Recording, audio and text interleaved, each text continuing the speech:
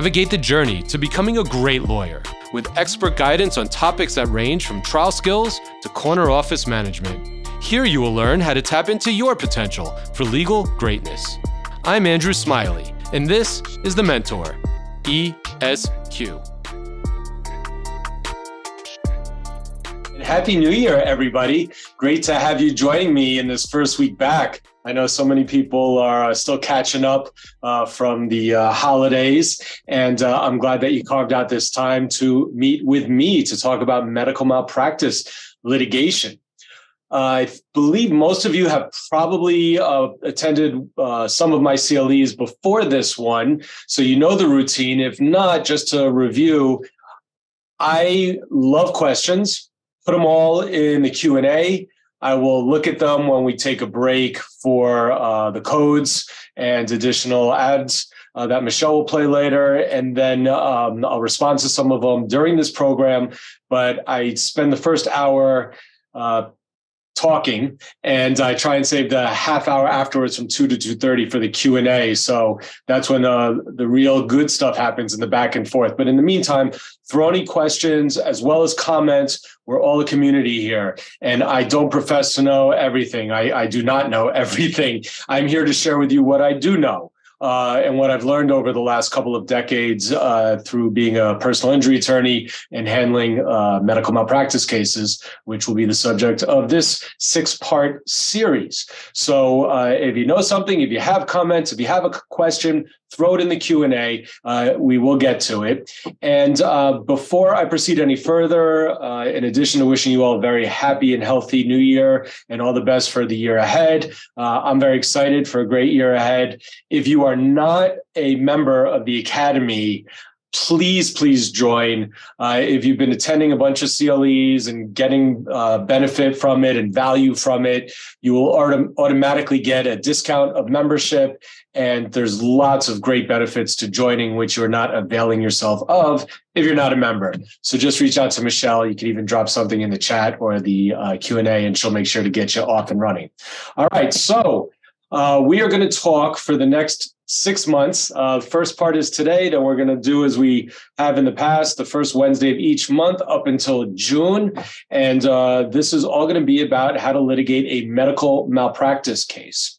And as you likely know, my methodology in these presentations is to give you actual practical practitioner guidance, advice. I open up my playbook. I share with you what I've done and what I have found to work over the last couple of decades. And if you take something good away from it, then it was worth your hour or so a month that you spend listening to me. This is not going to be a high-level case study or law review type presentation. This is going to be what you do from the moment that call comes in to your office saying, yes, I'd like to consult you. I think I have a medical malpractice case. All right. That call comes in, that email comes in, and that's where we're starting today of what to do when that happens. And we're going to progress over the next several months, talking each phase of the litigation, specifically how it relates in a medical malpractice case, which is different than a regular negligence case. Most personal injury lawyers feel very comfortable handling automobile accident cases, premise liability cases, other negligence cases where you may or may not even need an expert. It is a minority of plaintiffs' personal injury lawyers who handle medical malpractice cases. And there's a reason for that. Medical malpractice cases are more complex.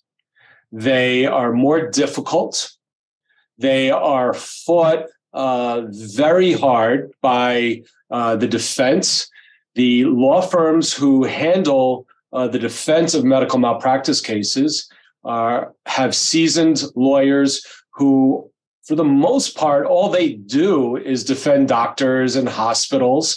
And so they really know the law that applies. They know the burdens. They know how to prep their clients. They know the right questions to ask. They know how to litigate these cases. So if you've never handled one of these before and you think you're going to go into taking on a medical malpractice case the same way that you would handle an auto case, you're in for probably a rude awakening. And I want to make sure that you get to a point through this program where you'll feel comfortable in taking on these cases if you so desire, and making sure you don't commit legal malpractice and handling the medical malpractice cases, because there are some pitfalls you have to be aware of. So another reason many firms don't handle medical malpractice cases is because they cost more money than your typical case. In a regular accident or injury case, yes, it's expensive if you go to trial and you need to call the doctors who treat the plaintiff or the IME doctors for the defense to testify, to review records, to write narratives. But in a medical malpractice case, you're going to need at least one, and often more than one, expert to help you establish that there's liability in the case before you even get to additional experts for talking about the damages, future care needs, life care plans, whatever may be involved in proving your damages case. So it is not uncommon in my firm where we'll spend anywhere from $20,000 to $100,000 in expenses working up and litigating a medical malpractice case. So you want to make sure before you go down this road, if you are going to spend money and fight it hard, that you screened it properly. You don't want to start a case on a wing and a prayer. Ooh, this sounds good. Oh, this is a big hospital, deep pockets. I'll file suit and see what happens. Unfortunately, that happens a lot.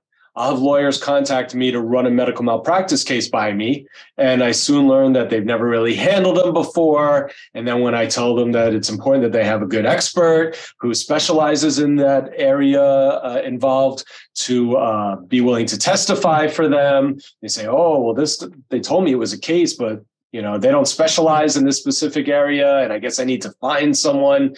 And it's often a little bit late for that. So I want to make sure that if you're going to take on these cases, you screen them properly from the outset, okay? And screening is super important, because if you start off with a case and you go down that path and you're not ready for it and it turns out not to be a good case, you don't want to be in a situation where either you're going on a suicide mission where you're definitely going to lose at trial, or you're going to lose on summary judgment, or you're just going to spend money and it not be a case, or you may not get a recovery that justifies all the time and effort you put into it. I believe the statistics have been the same for the last couple of decades, that most medical malpractice trials brought by plaintiffs that go to verdict, 80% of them are lost. And that's statewide in New York. They probably stats have changed a little bit, but that's pretty much what we see out there. You have about a 20% chance of winning your case at trial. Jurors are generally inclined to want to help out physicians. Physicians are overwhelmingly wonderful people who take an oath to take care of people, to treat people, to aid people. They're, the front line during pandemics and in the ER and all of that. And their job is to help people.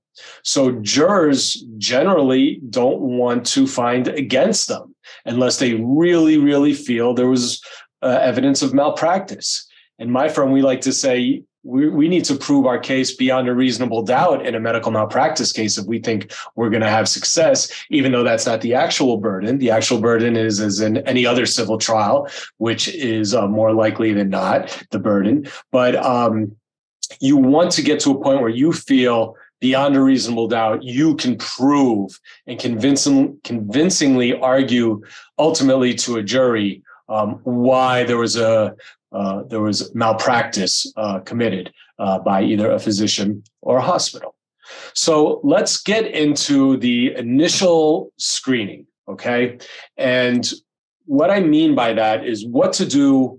It's a multi-step process. So the very first process of the initial screening is when you get that inquiry. That'll either be in the form of a phone call from perhaps a referring attorney or the potential client, or the potential client's family member, or it may be an email with some information. But it will be somebody reaching out to you saying, I want to know if you would take on my case. I think I have a good medical malpractice case. And they start to tell you what's happened to them or their client or their loved one. And in that first conversation, it's really important, or that first email exchange, it's really important to ask some key questions. This is the initial filtering out to say, is this a case I want to continue to look into? Or is it going to be a waste of time? Is it likely a case? What factors initially should I consider before I go to the next level of a further investigation of the case? So I want to go over a couple of the things that in my office, what we ask. We get inquiries pretty regularly, if not daily, certainly weekly, on potential cases of all types and on potential medical malpractice cases. So we can't start chasing after every single one of them. We need to screen and see if this is one that's worth our time, worth our money, and our involvement in the case, and if we think we can be successful. So what I like to do in these first initial interactions with a potential client is ask them specific questions. And those questions are going to cover 3 areas that we need to consider. Generally, in an automobile accident or premise case, obviously you're looking at liability and you're looking at damages. And it's the same thing in a medical malpractice case. You're looking at how strong or weak the liability is, how strong you feel there is a malpractice case, and what the damages are. But more so in a medical malpractice case than what is clearly noticeable in an auto accident case, for example, is causation, right? So if you're crossing the street and a car hits you and you get a broken leg, there's no dispute on causation. You don't need expert testimony. But in a medical malpractice case, if they do something wrong during a surgery or if the doctor fails to timely diagnose something, you really need to focus in not only on, okay, did that cause something that wouldn't have happened anyway? Did it cause the damages the potential client is complaining of? So you really have to focus on liability, causation, and damages. And I'm going to go through with you how you do that, starting with this initial phone call. So one of the first things that I like to do is I will ask the client, generally, why are they calling and why do they feel they have a case? You want to hear from them. Are they going to point out, well, I think the doctor did something wrong during my surgery? Or are they going to say, I don't know, I just, I had this procedure done and I'm just not really recovering that well? You want to get a sense from the caller of what they think the malpractice was. And it's an easy question. What do you think happened? What do you think was done wrong? And you'll be surprised with what you'll hear. But many times, just in response to that first question, you'll see, all right, this could be a case, or this definitely isn't a case. If they say, oh, I was feeling sick for a week and I kept calling my doctor and my doctor said, don't worry, just drink fluids. And then a week later, I find out I had COVID and I had to start taking Paxlovid. Okay, I hear that. What do you think the malpractice was? Well, they didn't know I had COVID. They should have known. Say, okay, well, what do you think happened as a result of that? Well, it took me a few days to find out. And as you start peeling away the layers, you learn, listen, this is not a medical malpractice case. You can adjust the time you spend with this call and this caller accordingly and your resources accordingly, knowing at the outset, it's likely not a case. On the other hand, if you say, well, why do you think there was malpractice here? And they say, well, I went in for what I thought was going to be, a repair of a fractured elbow. And coming out of the surgery, I've had no use of my hand. I have no feeling. I have no grip. Then that's going to start getting you thinking, maybe there is something here. And then you're going to continue to ask questions. So you're going to ask what they think happened. You're going to ask them, what happened as a result of this? How has this made you worse than you were before you went to this physician?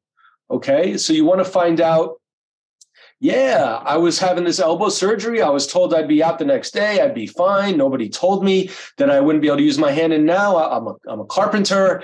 I can't hold my tools. I can't work. If everything went well, my understanding was I would be in a cast or a sling. I'd do some therapy and I'd be back in action with no problems.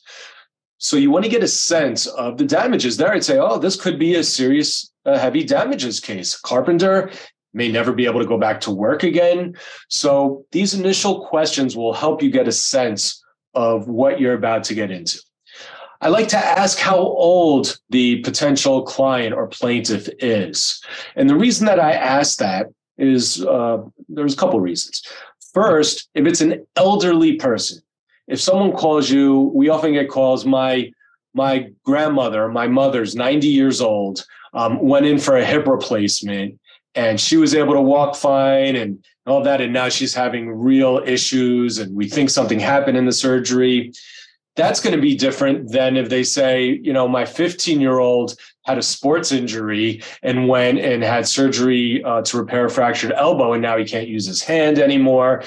You're going to want to get a sense because the damages are going to be greater on a younger plaintiff because they have a greater future life expectancy of suffering from this injury. So the future bills, the future pain and suffering, it's going to be a bigger case, a bigger damages case than someone who may be in their 90s who's already at, past, or near their statistical life expectancy point.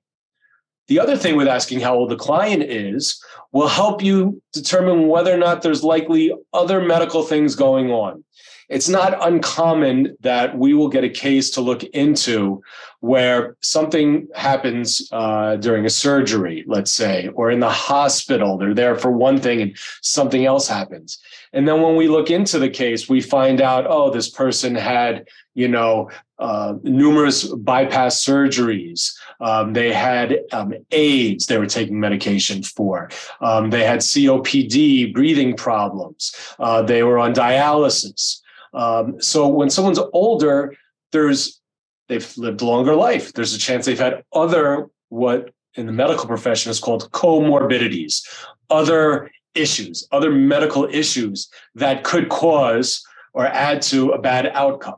And it may not be too easy to separate, well, was it something in the hospital or did this person just have a bad heart, right? Were they not monitoring them properly? Or could this have happened even if they were, everything was looking fine because of these prior problems? So I like to find out what age we're dealing with. The other thing is if you're dealing with an elderly person, and frankly, anyone over 65, which I don't think is elderly, but that's when Medicare kicks in, Medicare will have a lien automatically against the case by statute. So what that means is if you have someone on Medicare who's been in the hospital for 2 months and they believe it's malpractice, there's a really good chance you're going to have a monster of a lien to deal with, potentially well into the 6 figures. I've seen 7-figure liens. And you need to know whether you're dealing with Medicare and whether there's a statutory lien. Because if in your assessment of the potential damages, the case is only maybe worth on its best day $200,000, and then there's a $200,000 lien, you do the math, you realize it's not going to be worth bringing the case. And I'll get calls from people and they'll say, I spoke to another lawyer. They said, I'm too old. It's not worth it. I'm too old for them to bring the case. And with no further explanation. And potential clients don't like to hear that. No one wants to hear that their age creates an obstacle to justice.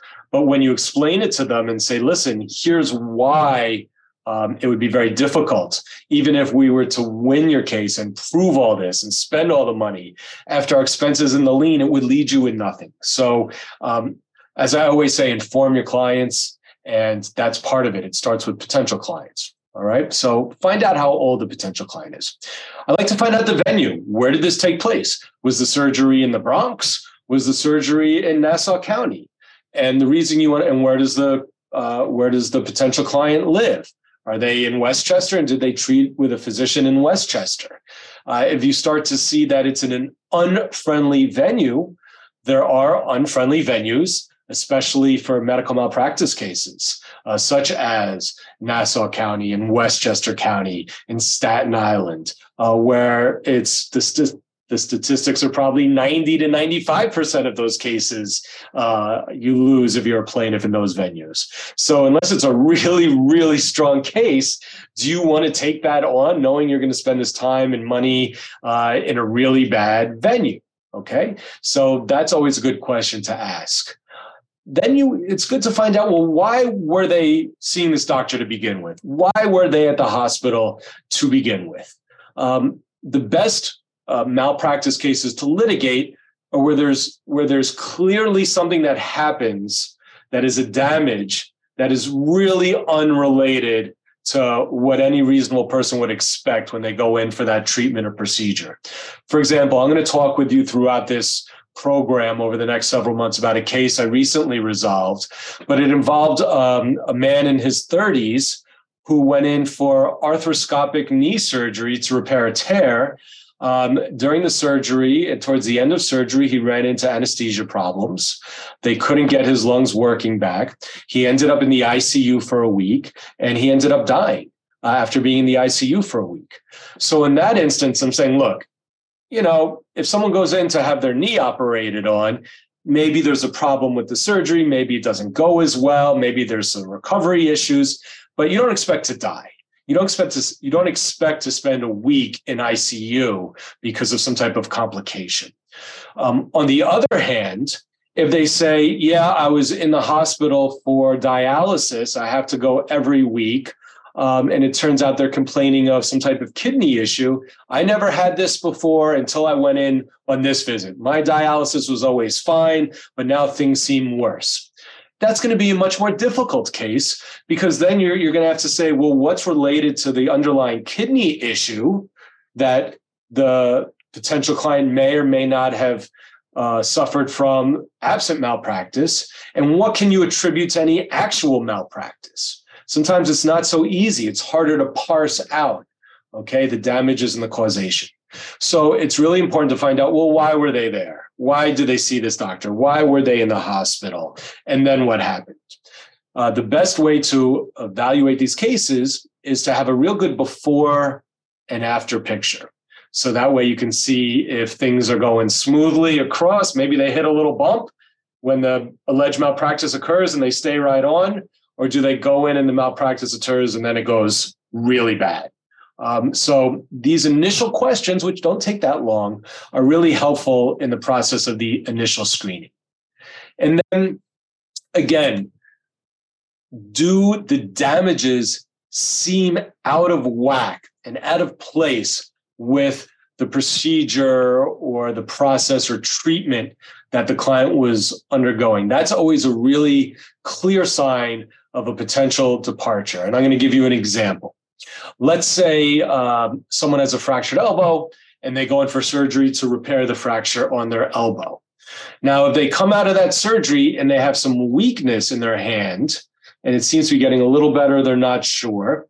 I'm hearing that in that initial screening. And when I hear that, I say, well, that's probably a risk. They're in there in the elbow. There's nerves there that bring control and sensation and function to the hand and the wrist. It's not uncommon. It is a risk in any surgery of causing perhaps some trauma to the nearby nerves and muscles. It often comes back. When did the surgery happen? How long has it been there? That may not be so clear. That's something that, all right, we're going to need to look in a little bit further. But what if they said, I went in for an elbow fracture surgery? Apparently there were problems. They brought me back in for 2 more surgeries. They couldn't get things right. And next thing you know, after a month in the hospital, I had to have my lower arm amputated, right? Then, of course, your radar goes up. That doesn't sound like a known complication. All right. So again, find out why they went in, what the damages are. That's going to help you in your assessment. Also, just because malpractice may have occurred, it's really important to know that that does not mean that there is a viable case to bring. And that's something that many lawyers and many patients and potential plaintiffs don't get, and they're not clear on. And I'm going to give you an example of this. You get a call from someone and they say, I was hit by a car crossing the street. My leg was hurting like crazy. I couldn't put weight on it. I went to the emergency room. They did an x-ray. They told me there's no fractures, that it's just bruising and I should be okay, and to take some Advil and get some bed rest and follow up with my doctor. The week went by. I put my foot up. I was in unbearable pain. It didn't get better. So I went to an orthopedic surgeon at his office or her office, and they took x-rays. And they said, oh, yeah, you got a fracture going right through, your tibia right here. And you're going to need surgery on this. We're going to schedule you for the operating room later this week, and we're going to operate on you. All right. And then the patient says, I asked my doctor, but I went to the emergency room. They did x-rays of my leg and they said, there's no fracture. Why is it you're seeing a fracture? And begrudgingly, the doctor will probably say, oh, they miss things sometimes, but trust me, I see it. It's there. Oh, well, that's malpractice, right? It's malpractice. If a radiologist does an x-ray of a leg that shows a fracture and the radiologist fails to diagnose and see the fracture and tell the patient they have a fracture, that's definitely malpractice, okay? But is that enough? So what? What are the damages? Isn't it likely that even if they saw that it was a fracture, that they would cast the leg, maybe a soft cast, and say, follow up with an orthopedic surgeon? And oftentimes they'll wait for swelling to go down. They book the OR. The surgery takes probably a week to have the surgery anyway. And the surgery is going to be the same, whether they diagnose that fracture when you went to the ER or a week later when it was diagnosed. So it's really no harm, no foul. And then I'll explain that to a caller and they'll say, but it's malpractice. You mean to tell me they don't owe me anything for that? They can just get away with it? And the answer is yes. Ultimately, that's what happens. Well, can't we send a letter? What if we send a claim letter to the hospital and we highlight what happened? They're going to want to do something, right? They're going to settle my case. They're going to offer me some money. And I say, no, they're not. And they look at me like they have two heads. Lawyers look at me. Maybe some of you are saying, are you crazy?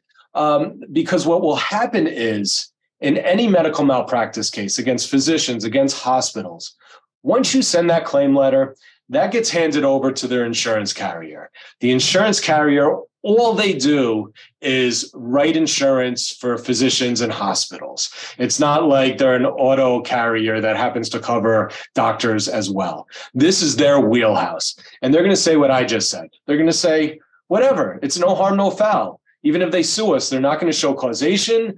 There's no provable damages. It's a zero case, okay? And they're not going to offer you anything.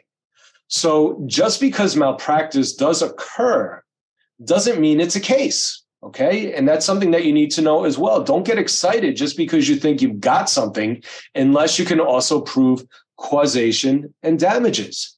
Same thing in a failure to timely diagnose a condition, okay? Depending on how much time went by, yeah, it may be a failure to diagnose. We see this in breast cancer cases where the mammogram's not read properly and they should have seen a tumor and should have jumped on it as far as testing it, biopsy, treatment options, and then 6 months goes by. And then the next mammography, it's picked up, and then the client finds out they have cancer, they undergo treatment. Well, we often feel pretty good about showing they missed it and committed malpractice and failing to timely diagnose the tumor. But the real battle is, did that 6 months make a difference? Did it make a difference? The patient ends up having a double mastectomy. And the argument would be, well, they wouldn't have had to have a double mastectomy if it was caught 6 months earlier. Well, studies show that many patients now have mastectomies and often double mastectomies, even when it's caught timely, as a preventative measure from future issues. Sometimes it's hard to say how fast it's growing or slow and whether the treatment or the damages would be any different. So the battle moves from liability to causation and then damages. Okay, well, what are the damages? Well, she had to have both of her breasts removed. Well, if they caught it in time, would she have had both breasts removed as well? What's the argument there? And then it becomes more fact-based on your particular client and the type of cancer and how aggressive and what the doctors have to say. So again, the point of all of this is to remind you that just because there is a clear finding of a malpractice or a departure doesn't mean that it's a case that you should take on, okay? So you want to give this initial screening a hard look. If you ask these questions that I've suggested, either in the first email, first phone call, that's going to give you a heads up as to whether this is a clear no or whether it's a possible yes, okay? And you really want to take the time to look into it because you're going to be spending money and you're really not going to get these cases resolved with a claim letter. I have to tell you, I've been asked that many times by lawyers and clients. Well, you're saying I won't win at trial, but what if we send a claim letter? Maybe that'll work. And you know what? On this case that I'll be talking to you about, where the person died following what should have been an outpatient knee surgery, I had 4 experts on board and looking at that case before I even filed suit.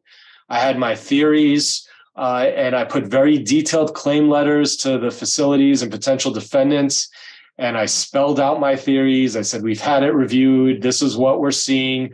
We'd like to know if you're open to a pre-litigation mediation, discussion, anything. And they basically told me to go fly. First, they said, well, we're open to it. They'll drag you around or along for a little while and say, let us review it. Thank you for the letter. Send us some medicals. We'll look at it. A month goes by. Yeah, we're still looking at it. 2 months goes by. Oh, yeah, we're looking at it. Oh, do you have a demand? We need a demand. You give them a demand. And then, all right, thank you. We'll look at it. And then after them delaying 3-4 months, they say, yeah, we had it reviewed and we just don't see any departures on our end. So, we're not looking to resolve this case or mediate it. And then you've lost 4 months from initiating the litigation and moving forward with what you think is a viable case. That is most likely what's going to happen. That's what I've seen happen. It is extremely, extremely rare to resolve a case without going into litigation. There are some hospitals, some carriers that may be open to it. Maybe you have a special relationship with an adversary where you can cut to the chase sooner rather than later. But for the most part, you need to be ready that if you're taking this case on, it's going into litigation and it's going to cost you money. If you are joining us via podcast, the first attendance verification code for today's course is POD 233. Again, that's POD 233. All right. I still have two more things that you really want to feel out during that initial inquiry. You really want to get a sense of the damages. What's happened since then? Is the person employed? Is it keeping them from their employment because of this malpractice? How long were they hospitalized for? Have they had treatment? Are they still in treatment? So you want to get an idea of the after picture, and that'll help you assess whether or not it's a case worth taking on. Because at the end of the day, folks, it's going to be a business decision. We are in the practice of law, but we run businesses. We do it to get compensation for our client, and that's how we earn a living as well. And you're not doing anybody any favors if you take on a case only to spend all of your time and your money, which is not going to be a small ticket item, in years to litigate something, unless there's going to be sufficient damages to compensate the client, cover your expenses and your legal fee, and pay the lien. So that's why you really need to make sure that the damages are substantial, at least into the 6 figures, if you're going to take a case on. And, you don't want to take a med mal case on for less than 6 figures because ultimately it won't be feasible financially after fees and expert costs and all of that. It doesn't mean that you get into a case, that case looks good, and you end up settling it for less than $100,000. That can happen. But if you're smart and you realize the case is going downhill as you get further into it, you get out. You try and get a settlement going, try and get what you can, and you get out and you settle the case, or you advise the client early on and let them take their case elsewhere. Because sometimes cases do start off looking strong, You get good reviews, you get experts on board, but then things come out in discovery that sort of explain and justify some of the actions taken by the physician or at the hospital that weren't known until you took their deposition, for example. I had a case once where we got a positive review, and I worked it up, and I was pretty sure I had a similar case and I knew what went on.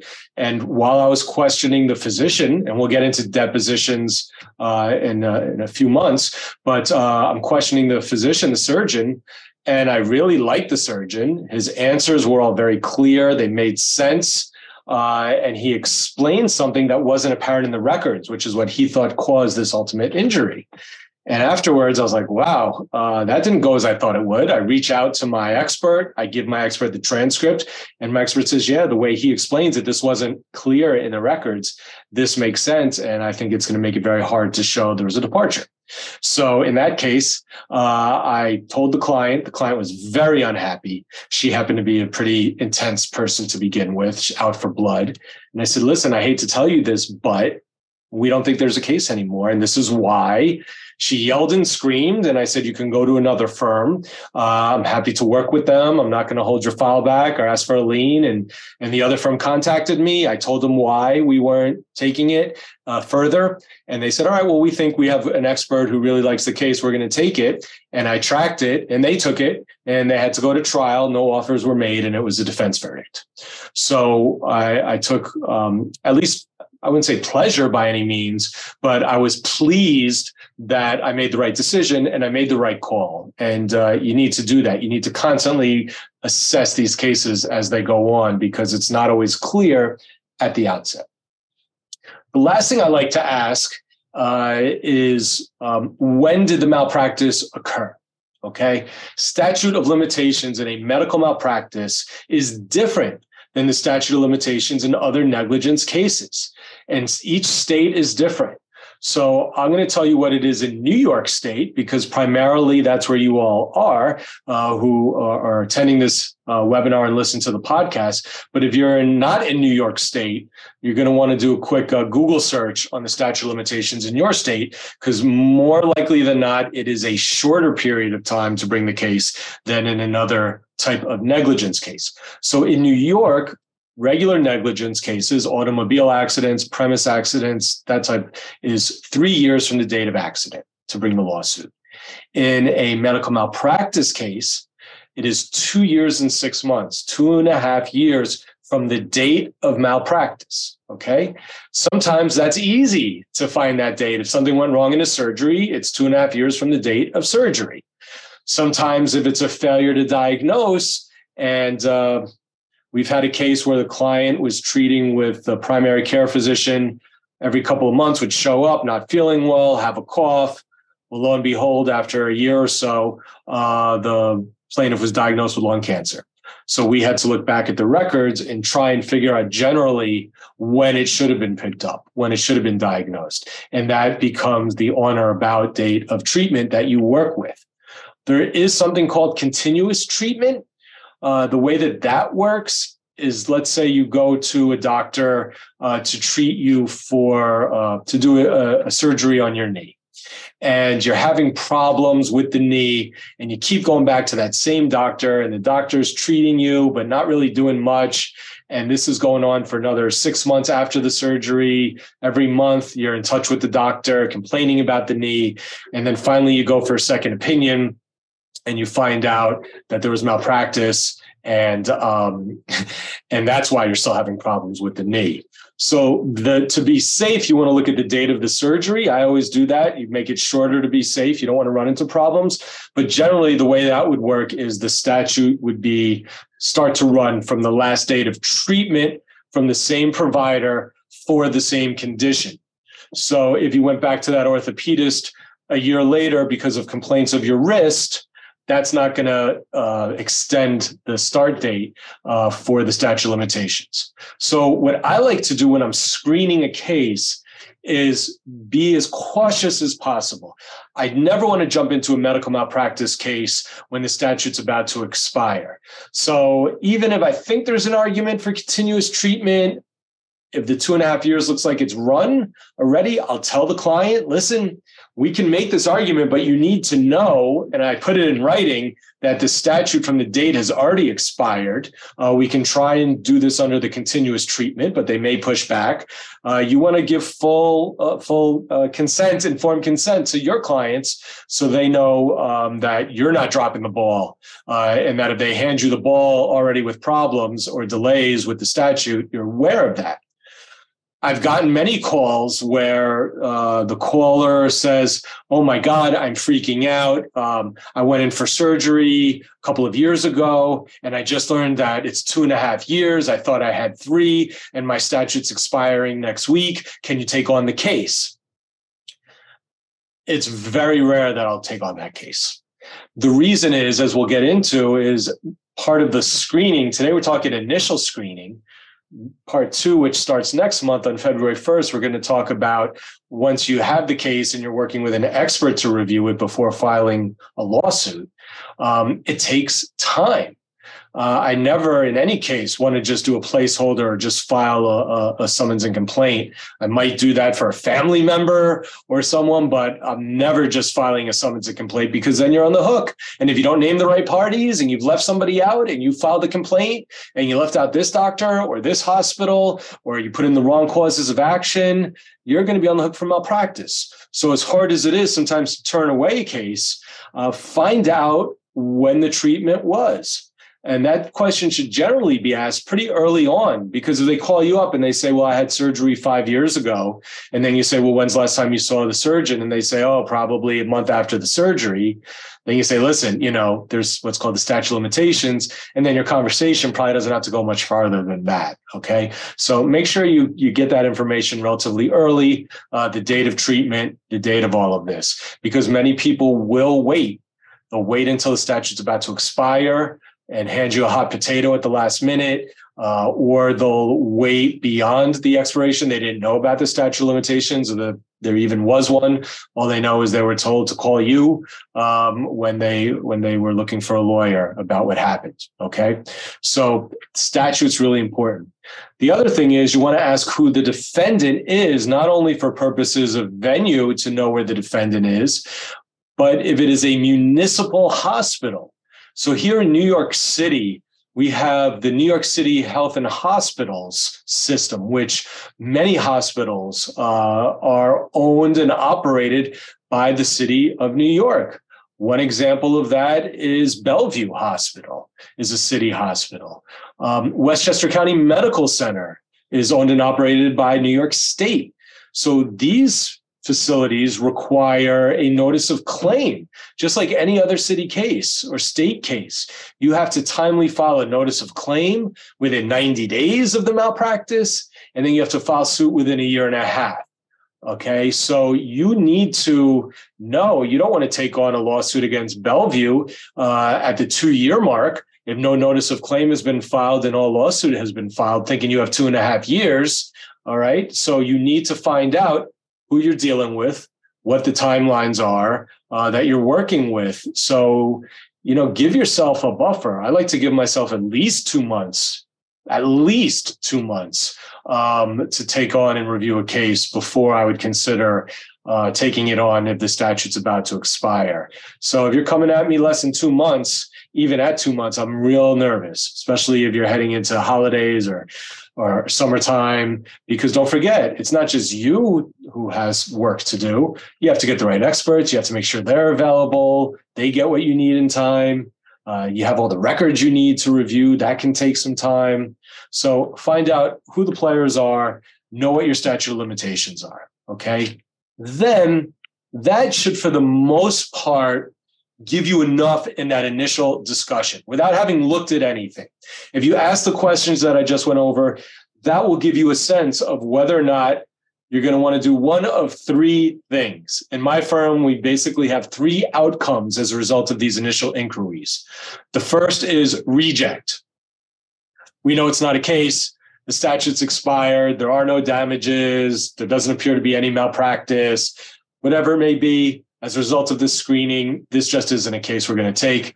It's a reject. And we will often just tell them that on the phone. We're really sorry. We explain the statute of limitations or whatever it may be. Always advise people that you're rejecting to get a second opinion. Let them know what the statute is. So reject, that's option number one. Option number two is sign up. We want this case. This is a situation where someone goes in for knee surgery and ends up dying. You know it's a case worth looking into, especially if it's a young person with young children who is working, who passed away. Potential big damage case, and you know it's something you want to look into, and you know you'd like this case if it does turn out to be one, and you're willing to take a chance on spending money for records and experts without having the records yet to review. We sign that up. So we'll proceed with the next steps of getting a retainer agreement out to our client, potential client, so that we can officially get working on their case. That brings me to retainer agreement before I go to option number three. So once you decide you want to look into this case or you want to move forward on the case, the proper way to practice is to get a signed retainer. We do not spend money on a case. It is rare if we do. But we do not spend money on a case unless we have a signed retainer, unless the client has retained us. When you're speaking with the inquiry and it's a case you're interested in, you have to say, do you have your medical records? And sometimes they will have their medical records because you're not going to be able to, and you need to tell the potential client, you're not going to be able to tell them whether or not you think they have a viable case and whether or not you're going to take the case until you can look at the relevant medical records. Some clients have everything and they'll send it to you. They'll email it, Dropbox. Some say, I have some, but not all. They can send you what they have and they're working on getting others. Some have no records at all. And the ones that have no records, if they ask you and they say, well, I don't really know how to get them. Can you get them for me? I suggest you say, as a firm, we don't do that unless we believe there's merit to your case already. And generally, that's a decision that's made after looking at some records. So the onus is on you. I'll tell you how to do it. I'll tell you who to call, how you get your records, that they can charge you, how the process works, but you need to get the records, okay? And the reason for that is if I get 10 calls in a week on potential medical malpractice cases, I say, sure, we'll get the records for you, and I'm not retained, and I'm not sure if I'm going to get the case. Then I'm sending letters requesting things for on a case where I'm not really authorized to. I don't have a signed retainer. And then I'm spending money. Records themselves can cost over $1,000 for long hospital stays. So I'm not writing checks for people if I have no idea whether or not they have a case. So you need to explain to them that the onus is on them and that they need to get the records. And once they have the records, then you will review them. Okay, but first they need to sign a retainer if you decide right away you want to sign them up. And let's just take a quick look at what a retainer agreement looks like, because it is different than a regular negligence retainer agreement. So I'm going to share my screen with you now. And if it's not showing the retainer agreement, someone let me know, but it looks like it is. And this is a sample. It's in the materials. It's on, I think it's page, I have the page, I'll tell you in a moment when I close my screen share, but it's in your materials. You can use it. And the biggest difference between a medical malpractice retainer agreement in New York State, as opposed to what I'll call regular negligence, is the fee structure. So this is what's called a medical malpractice sliding scale. So instead of a 1/3 recovery, as in most negligence cases, in New York State, by statute, you must go by the sliding scale, which is 30% of the first 250, 25% of the next 250, and so on until anything over 1.25 is 10%. Also, you'll note there's no option 1 and option 2. You may recall several years ago in New York, we were required in a negligence retainer to give clients this option. Option 1, option 2, do you want to take the expenses? Do you want us to do it? In the med mal retainer, we pay for the expenses. The expenses come off the top, and then our fee is determined on the sliding scale with the balance to the client. This ends up putting less money into the attorney's pocket and more into the client's pocket. This was done as a part of tort reform many, many years ago, where the legislature thought if they cut down on the attorney's fee, the attorneys will be less likely to take these cases on. And the way it works, and I see we're running tight against time, so I'll continue into the next half hour in a moment. I'll wrap up the retainer and let Michelle do her thing. But what will happen is, let's say you settle a case for $2 million, a medical malpractice case. You're going to get out your pen and your calculator, and you're going to figure out 30% of $250,000 is $75,000. That's your first part of the fee. 25% of the next 250 is $62,500. I know this because I've done it. 20% of the next 500 is 100,000. And so your fees start to add up. Then once you get above 1.25, the balance from 1.25 up to 2 million, that's $750,000. You only get 10%. You're getting $75,000 fee on that additional $750,000. Hopefully a few of your jaws are dropping because it's extremely unjust. And it frankly puts lawyers and their clients in a conflict where you're trying to get them as much as possible. But for each million, if you're only making another 100,000, for each 200,000, you're making 20,000. Is it worth it to go to trial over that? You know, you have to have these conversations. But anyway, that's the retainer. Feel free to use it. Michelle, I'll turn over in the last minute so you can wrap up what you need to do. And then I'll wrap up and then get into the Q&A. If you're joining us via podcast, the second attendance verification code for today's course is POD 142. Again, that's POD 142. All right, great.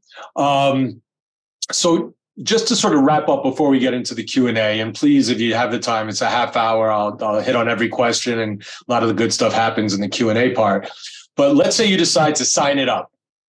All right, based on that call, we want it, we're signing it up. You get the retainer, you get them to sign it, you sign it up, and then immediately you have all the HIPAA authorization form signed, get all of the records. If you don't sign it up, then the most likely what happens in our office, and may happen in many of yours, most likely what's going to happen is it's going to be what we call a get back. I explained everything to the client. They're going to get the records and they're going to get back to us. We follow up with them, send them an email, a letter. It was great to meet with you, as we discussed. In order to further evaluate your case, please get back to us with the medical records that we discussed. And that's a get back. Now, sometimes they disappear. They don't want to get the records. They're not that into the case. But oftentimes they will work very hard to get the records. They may ask you for guidance on how to get them, and you can work with them, or a referring attorney will get the records. But the key is you need to get the records. And that's what we call a get back. Once we get the records, we will do our own internal evaluation. Now, I've been practicing for about 26 years now. Our firm's been around for 55 years. We've got medical records on all of our desks. We've all gotten used to reviewing records. We know what to look for. You generally want to try and get it. It's a story that you need to put together. You want a chronology. How are they doing this year? And then the next year? And then when did it get worse? You want to find out what was going on before the alleged malpractice. Then you want to look at prior records. Then you want to see the records from that admission or that surgery, or what happened then and there to cause the malpractice, and see what you can learn in the records. What notes are made, what explanations are given, if anything. In the operative report, does it say, I transected it and repaired it? I mean, you need to look at what happened. And then you're going to want to see all the records afterwards. Did the patient need to treat? Maybe it was one of those situations where no harm, no foul. There may have been malpractice, but you say to the client, listen, you haven't needed treatment. You haven't seen a doctor in 3 years. There's really no damages. Or they've had a ton of treatment, and you may have subsequent treating doctors comment on the care rendered. They may have said sustained an iatrogenic injury during surgery. Keep a lookout for the word iatrogenic, IATROGENIC. That means physician caused. So if they sustain an iatrogenic injury during a surgery, it's a physician-caused injury. All right, so you have to get all the records. You can review them in-house first. Some firms, bigger firms, or firms that solely do medical malpractice, may have nurses or doctors on staff to review them. But it's always good to create a chronology, figure out if you have all of the records, if there's reference to other doctors or other treatment and you don't see it. Once you have all the records and you've reviewed it, generally, you will get a sense of whether or not you think there's a case, or you think there's nothing there. And at that point, you make the decision of either reject it, accept it, keep it, or further look into it. If we are not sure, but we think it could go either way and it's a big damages case, we'll get an expert to review it, or a medical review service. We'll talk about this next month. If we look at it and we're like, yeah, this definitely looks like a case. All right, I'll speak with my partners. We'll talk about it. All right, we need to get an expert on board. Do we need one expert on liability? Do we need one on causation? What type of expert do we need? Do we have one? Do we need to find one? Let's get the expert, and we make sure that we have the expert on board giving us a positive review before we file the lawsuit. Not only is that good practice to make sure that you have your expert lined up and ready to go to bat for you and help you out throughout the litigation, which we'll talk about how to work with your expert throughout the litigation, but it's also required in most states, and certainly in New York State, when you file a medical malpractice lawsuit, you have to file a certificate of merit saying that you've had a licensed medical provider review it and determine that there is merit to proceed with the case. Okay, that's what we're going to talk about next month. Will be on February 1st, part 2. And I'm going to talk about finding experts, which experts, working with the experts to build your case to make it as strong as possible as you move forward. So that's going to be next Monday on February 1st. Okay, so that sort of touches on, there's one more thing that I wanted to share with you. Bear with me. In the materials, I just want to let you know where the retainer is. I'm going to refer to the PDF pages of the material. So PDF page 12 is the retainer agreement. If you want to look at that or use it or copy parts of it. And then I've also included in the materials, if you're really new to this area of medical malpractice litigation, or you want a refresher, I highly recommend that you look at the pattern jury instructions. You know, I talk about the PJI all the time. It's the law that's ultimately charged to the jury. You want to make sure you know it. The PJI is annotated, meaning they'll have cases, they'll have cites, treatises that they refer to. They give you the charges and the law. So at page 14 of my materials, I include the full charge and all the annotations for physician negligence and physician malpractice. And that's PJI 2:150. It's worth a read. You want to see what a jury is charged. You're going to want to mimic the wording in the PJI, in your pleadings, in what you argue to counsel, in your questionings, what you argue to the jury. For example, are you going to argue that it was the doctor committed negligence? Are you going to say they departed from good and accepted practice? Are you going to say they deviated from the standard of care? These are all accurate ways to define when a physician commits malpractice. But what does the charge say? And the charge, I'm going to read it to you. It'll take 2 seconds. The actual charge says as follows. Malpractice is professional negligence, and medical malpractice is the negligence of a doctor. Negligence is the failure to use reasonable care under the circumstances, doing something that a reasonably prudent doctor would not do under the circumstances, or failing to do something that a reasonably prudent doctor would do under these circumstances. It is a deviation or a departure from accepted practice. It is a deviation or departure from accepted practice. So now that we know that, you're going to want to plead that defendant so-and-so deviated from accepted practice in failing to, or departed from accepted practice. You're going to want to argue in your opening statement, we will prove, or we'll show you that, depending on which side, that there was no deviation from accepted practice or departure from accepted practice. They don't talk about standard of care in this charge. So I would use from accepted practice as opposed to standard of care as the phraseology. So I highly recommend looking through this PJI. That's why I put it in the materials. It's a good jumping off point also if you really want to learn and get into litigating a medical malpractice case. So these are my thoughts for the initial screening of a case to get you thinking the right way and off on the right foot. I'm going to look at the Q&A now and try to look at some. And the first thing I'm going to see is I see Vito Canavo, who knows a lot more than I do about everything in personal injury law. So Vito, thanks for joining this webinar. And Vito says he's clarifying something for us,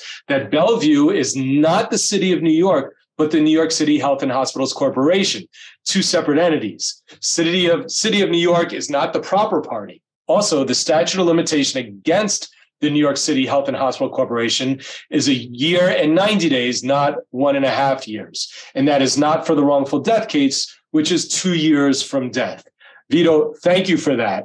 I definitely misspoke about it being 1.5 years. It is 1 year and 90 days, as in any other city case. So it's 90 days to file a notice of claim, and then 1 year and 90 days to bring the action. That's in any case against the city, a negligence case, as well as a medical malpractice case.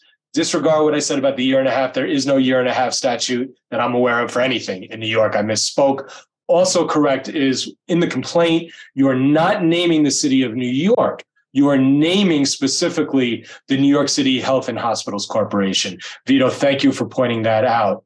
And if you see the word iatrogenic in a record, smile. I have not seen it used in a while. I've been fortunate to see that a bunch of times, and it's wonderful when you start asking a doctor during a deposition, why did you put the word iatrogenic in your record? And see them squirm about it and say, well, it just means that it was while I was working on them. It doesn't mean that it's a complication. That doesn't mean malpractice. So you see a lot of that. So Vito, thanks so much for your feedback. And hopefully you'll stay with me through the regular parts and keep me in check when I say the wrong things, which will likely happen. All right, I'm going to start back with some other questions here. Alice is saying, have I successfully litigated any cases against a medical facility with claims arising during the pandemic that would ordinarily be barred by the immunity statutes? I was recently approached to represent the estate of a decedent who sustained severe bed sores while under the care in a rehab, ultimately determined the firm could not take it on based on the immunity.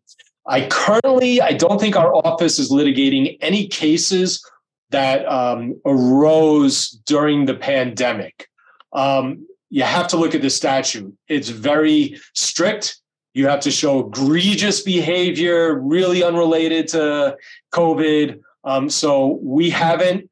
It'll be interesting. I think now we're going to start to see some of these cases have been brought against hospitals and medical facilities, and the defense is going to push back and say that they're immune based on the governor's statute. There's going to be some issues on timing because even the plaintiff's bar, we all weren't really sure what was told, what wasn't told, when it accrues or not. So it'll be really interesting. I would imagine pretty soon, if not already, we're going to see a body of law develop on these areas. So that's where we're at, Alice. I think it's tough. It's a high bar. But if you think it's a really strong case and the malpractice was egregious, it may be worth fighting that fight and seeing where you go. Patricia's asking if I have experience with dental malpractice cases. Do I think the carriers would be equally resistant to pre-litigation resolution in dental? So that's a great question, and I do have experience. I'm going to just tell you a brief story that explains this. Probably about 20 years ago, one of my earlier trials was a dental malpractice case where a dentist put implants into the lower jaw of a client of ours. She had a tooth extracted and an implant put in. Well, the implant went into what's called the inferior alveolar nerve. There's a nerve that runs in a canal right through the jawline, one on each side. And on an X-ray, you don't see the nerve, but you can see the canal like a little tunnel that it sits in. And if you hit that nerve gives sensation to the lip and the chin. And if you hit it on one side, literally right down the middle, on that side that it's traumatized, you're going to have a numb lip and a numb chin area. And it was a no-pay case. We said it was malpractice. They said it's a risk of the procedure. You can hit the nerve. So I won the case. I got a really good verdict in New York County, a big verdict. We ended up settling it afterwards. The verdict was bigger than the value of the case, but it generated a lot of business for me on these nerve injury cases. And being young and full of vigor, I was ready to take them all on. So I started getting all these cases in. And no pay, no pay, no pay, no pay. I pretty much had to try almost all of them. And especially that's the case with oral surgeons. I can do a whole CLE on this, maybe I will, but there's an insurance company that writes for oral surgeons.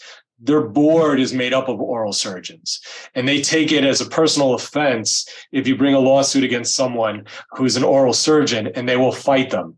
I had cases where a young man went in and had a lingual nerve cut in half, a lingual nerve cut in half. They were both transected. We had proof of it from a subsequent surgery. I begged them to settle, no pay the whole way. It was a New Jersey case. I ended up getting admitted pro hoc vice because I'm not a New Jersey lawyer. I had to try the case. I was begging them to settle. They wouldn't offer me a dime. I still think these cases are a flip of the coin. It's either a risk or it's malpractice. Depends where the jury comes out on it. I tried the case. New Jersey, you can't even ask for a sum of money. The jury awarded me a nice sum of money. We won the case. I turned to them and I said, okay, I won the case. Can we now settle it? No, we're going to appeal it. They went the whole distance. It got affirmed on appeal. They ended up paying, but that's the answer to whether or not they're likely to settle. Now, if it's not an oral surgical case and it's just a dental case, you have a better shot of possibly not having to litigate. But again, dentists, oral surgeons, doctors, it's really tough. Frank also pointed out my error, 1 year, 90 days. Thank you, Michael. Thanks for the nice compliment. Thomas, Hannah's asking if I can talk about the statute of limitations as it pertains to minors. Great question. It's a little different in medical malpractice as opposed to negligence cases. In negligence cases, statute of limitations are told for minors until they reach the age of 18. But no, not in medical malpractice cases where the legislature wanted to do everything they could to keep us from filing these cases. Shorter time limits, reduced fees, all kinds of stuff. So even in an infant case, it will not toll until 18 years old. It's 10 years max from the date. So if it's a birth injury and they come to you when they're 11 years old, too late. 10 years max from the date of surgery. So it's going to toll. And if the infant was 15 when it happened, though it's to the age of majority or 10 years max. Okay. So you'll have to bring that within the age of majority or 10 years max. So keep an eye out for that. All right. Jesse is asking, is it possible or worthwhile to allege medical malpractice during subsequent treatment as a third-party claim? Plaintiff gets injured, sues defendant. Defendant then reveals post-accident was malpractice. You believe a cause of action a few years ago said yes for pre-accident treatment. So, yeah, I mean, ultimately, you need to focus on whether or not you see there was departures from the standard of care. And if there's an argument that it wasn't me, I didn't mess it up, it was the doctor they went to afterwards who messed it up, then chances are you're going to need to take a real strong look at that. And if you have an expert who says, yeah, it was the subsequent treating, then I wouldn't do a third-party claim. I'd do a direct claim. If you're a defense attorney, I think that's a great tactic. If you feel that your client was sued, but it wasn't your client, it was subsequent, you can bring in that doctor. Most likely you won't. I can tell you I've never had, when I'm suing multiple defendants, different law firms, they won't question a co-defendant. They sit quietly. You'll have to speak to lawyers that specialize in defending these cases, but it's like a code. They don't go against each other, even if it's not their client. So you usually don't see a defense firm third party in or implead another doctor. But what they will do is they will bring that up and they will argue to a jury, there's no proof it was us. It could have been that guy. It could have been the one they went to afterwards. So it's sort of an empty chair argument. So that's how you look at that. Michael's looking for a referral for a Suffolk County plaintiff's med mal firm for a delayed diagnosis lung cancer case. If interested, email Michael Greenfield at Gmail. I can tell you, since Vito was kind enough to chime in, he's got a big firm and a great practice, and I know his firm handles cases out there. So you may want to reach out to Vito, Michael. All right. Would I recommend TASA or any other groups TASA is one of these screening companies. I'm going to push that off until next month when we talk about experts and reviews. The bottom line is there are review services. You have to filter them out. You have to see the price point. You have to see what you get from them. I can tell you that the Academy has 2 sponsors that will review records, the Expert Institute, and they will also find you experts, as well as MedQuest. They can help do a review, and they can also help find you experts. So the Academy does have sponsors, but there are lots of places you can go as an intermediary step between hiring an expert specialist and getting a review from perhaps a nurse or a screening company. Again, that's not going to be enough to do a certificate of merit, but cost-wise, it can help you and further evaluate your case. We'll talk more about that next month. Is the same charge standard applied to negligence of a physician's assistant or a nurse practitioner? It depends on what they're doing. If the type of work they're doing is in the medical realm, and traditionally work done in a hospital, work done by a physician, then it will be medical malpractice. There are instances where it may not be a departure from medical standard of care or medical accepted practice, but just regular negligence. Like let's say a nurse fails to point out a step, and that's why the patient trips and falls and gets injured. I would argue that's a negligence case, not a medical malpractice case. And it's also going to dictate which retainer you're going to have the client sign. So it's not a clear answer. You're going to have to look into the facts. Also take a look, probably in the charge I put in the materials, there will be something about nurses and physicians' assistants. Okay. Matthew Kaufman, hello. Remember a different statute of limitations for New York State hospitals and the VA. The VA I didn't talk about. If you bring a case against the VA, which is the Veterans Administration, that's the federal government. And that's going to be under the Tort Claims Act, which is a whole nother beast. I've lectured on it. I think you could find it online. Really scary. Medical malpractice cases are tough enough. Dealing with it in federal court with the pitfalls of the Federal Tort Claims Act is even tougher. So be really wary if it's a VA case. Do your homework. All right. Eric is asking, is it 2.5 years or a year and 90 days? 2.5 years is a private entity, doctor or hospital. That's the statute of limitations in medical malpractice. A year and 90 days is municipal. Okay. Ann Starr is saying, do I mind repeating what a no-pay case is? Thank you. I've been doing this so long that I will use abbreviations or phrases that not everybody knows. So I apologize for that. I need to be aware of that. It reminds me of being in front of Judge Rivera in Brooklyn on a labor law case, arguing a motion for summary judgment or against it. And he knew what it is, but I start saying to him, in your honor, they were the GC on the case. And he scorned and scolded me. I don't know what GC is, counsel. Don't presume anything. What is that? Oh, it's general contractor.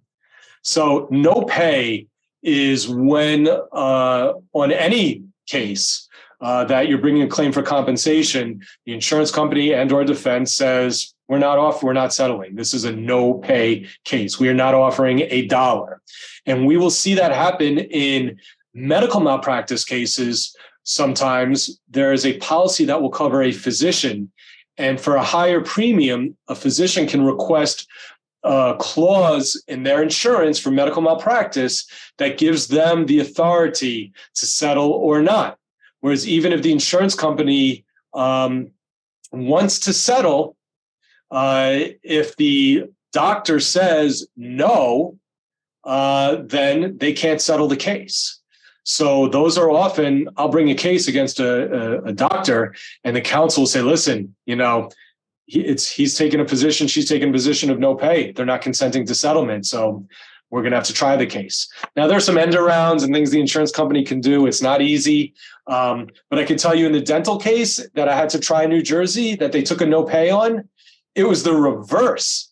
The doctor, he was a young oral surgeon who messed up.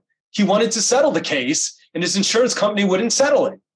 How do you like that? Imagine being sued and telling your insurance company to settle the case and they don't. And they don't listen. And then you get hit with a public verdict. Okay. Do I include negligent hiring claims with med mal cases? And have I had success with those? Amy's asking. I don't believe I have. Usually you're dealing with a physician, and a physician, if they have gone to medical school and they passed their boards and they have a medical license, it's kind of hard to argue negligent hiring. So if there's really unique fact pattern, maybe you're suing a hospital and and there was something that happened where a nurse or physician's assistant, which we call a PA, did something improper that caused an injury. And you want to say that they didn't train that nurse or hospital when that nurse or PA, when the hospital should have done that, should have trained them, then I would put that in. So it's going to be fact specific. Carla, thank you for the nice compliment. Just a nice compliment, not a question. Thank you so much. I will keep up the good fight, Carla. Thank you. All right. Kevin is asking my discussion regarding the existence of malpractice, but a lack of damages.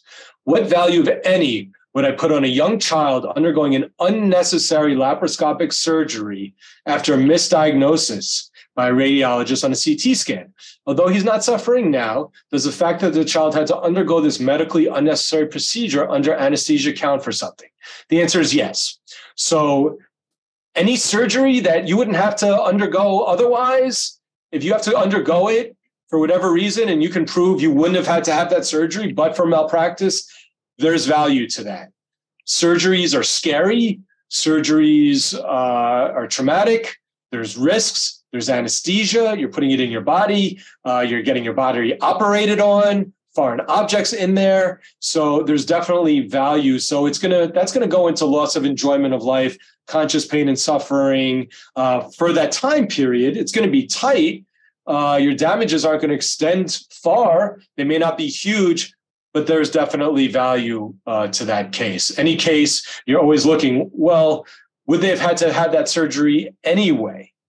And if the answer is no, the only reason they needed that subsequent surgery was as a result of this malpractice or any surgery from malpractice. Otherwise, they really didn't need it. That definitely has value there. Okay.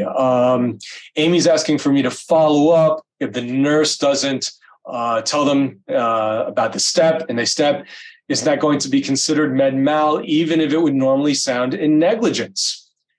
I would argue that is negligence. It's simple negligence. Now, you don't even need an expert. And that's why it's not medical malpractice. You see a step, you're supposed to warn somebody of a step. So again, other people may think differently. Chime in if you think that is a medical malpractice cause of action. My opinion, that's negligence. I may be right, I may be wrong. All right, thank you, Victor. Daniel. Most consent policies have a hammer clause. We've heard of that. Some of you may have heard that there's this thing called a hammer clause. It permits them to notify the doctor the case can be settled within the limits, and that if the doctor refuses to consent, the carrier is not going to be responsible for a verdict over the settlement, and the doctor will be responsible for the cost of the defense. So that's kind of a reverse of what many of you may have heard of as bad faith. As plaintiffs' lawyers, we can send a letter of bad faith if we think an insurance carrier should be settling the case for the policy limits and they have no justification for not doing so. And then if they get hit with a verdict afterwards and you can prove that they did act in bad faith, they have to pay out of their pocket for any sums awarded in addition. So this is kind of a similar situation. The hammer clause is in essence the insurance company bad faithing the doctor saying, listen, this case needs to be settled. We can settle it in your limits. You're being obstinate. You're making us pay trial costs. You're exposing us to a bigger judgment. You're going to have to pay it. So it depends on the policy. And this, folks, gets into have a good rapport with your adversary. If you followed me at all, if you pick up my book, there it is right there, which just got launched. It's on Amazon. It's based on the series you may have attended that I did 2 years ago on how to successfully litigate a personal injury case. I always talk about the importance of having a good rapport with each other. Just because we're on the other side of the V doesn't mean that we have to be adverse and difficult. So I love to give a call up to defense counsel for my, on my med mal cases, and I speak with them and I say, listen, is consent an issue here? Do you feel comfortable sharing that with me? And sometimes they will. They'll be like, I don't think consent's an issue, but I think the carrier doesn't think you've got a case. Or they may say, we may be able to do something. Consent might be an issue, but we're working on it. You can say, is there a hammer clause? You're also entitled to get a copy of the policy. So in any litigation, you are entitled to request not just the amounts of coverage, but the actual policies. So get those policies that apply to these doctors. Look and see if there's a hammer clause. Look and see if there's the ability to take a no pay stance. Get the policies on these cases. Don't ever be satisfied with just an amount of coverage, because that's what you're usually going to get, in a response to your demand for insurance coverage. They're going to tell you the policy, the company, and the umbrella and excess coverage. They're not going to give you the policy unless you push further. Say, thank you for giving me the coverage. I want the policy.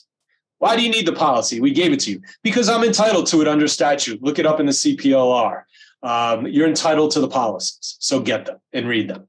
That will help you, because then you could have a rapport, if you've developed an appropriate rapport with counsel for the defendants, you could find out what's going on behind the scenes. It's helpful to know if you got a shot at settlement or if this one's going all the way.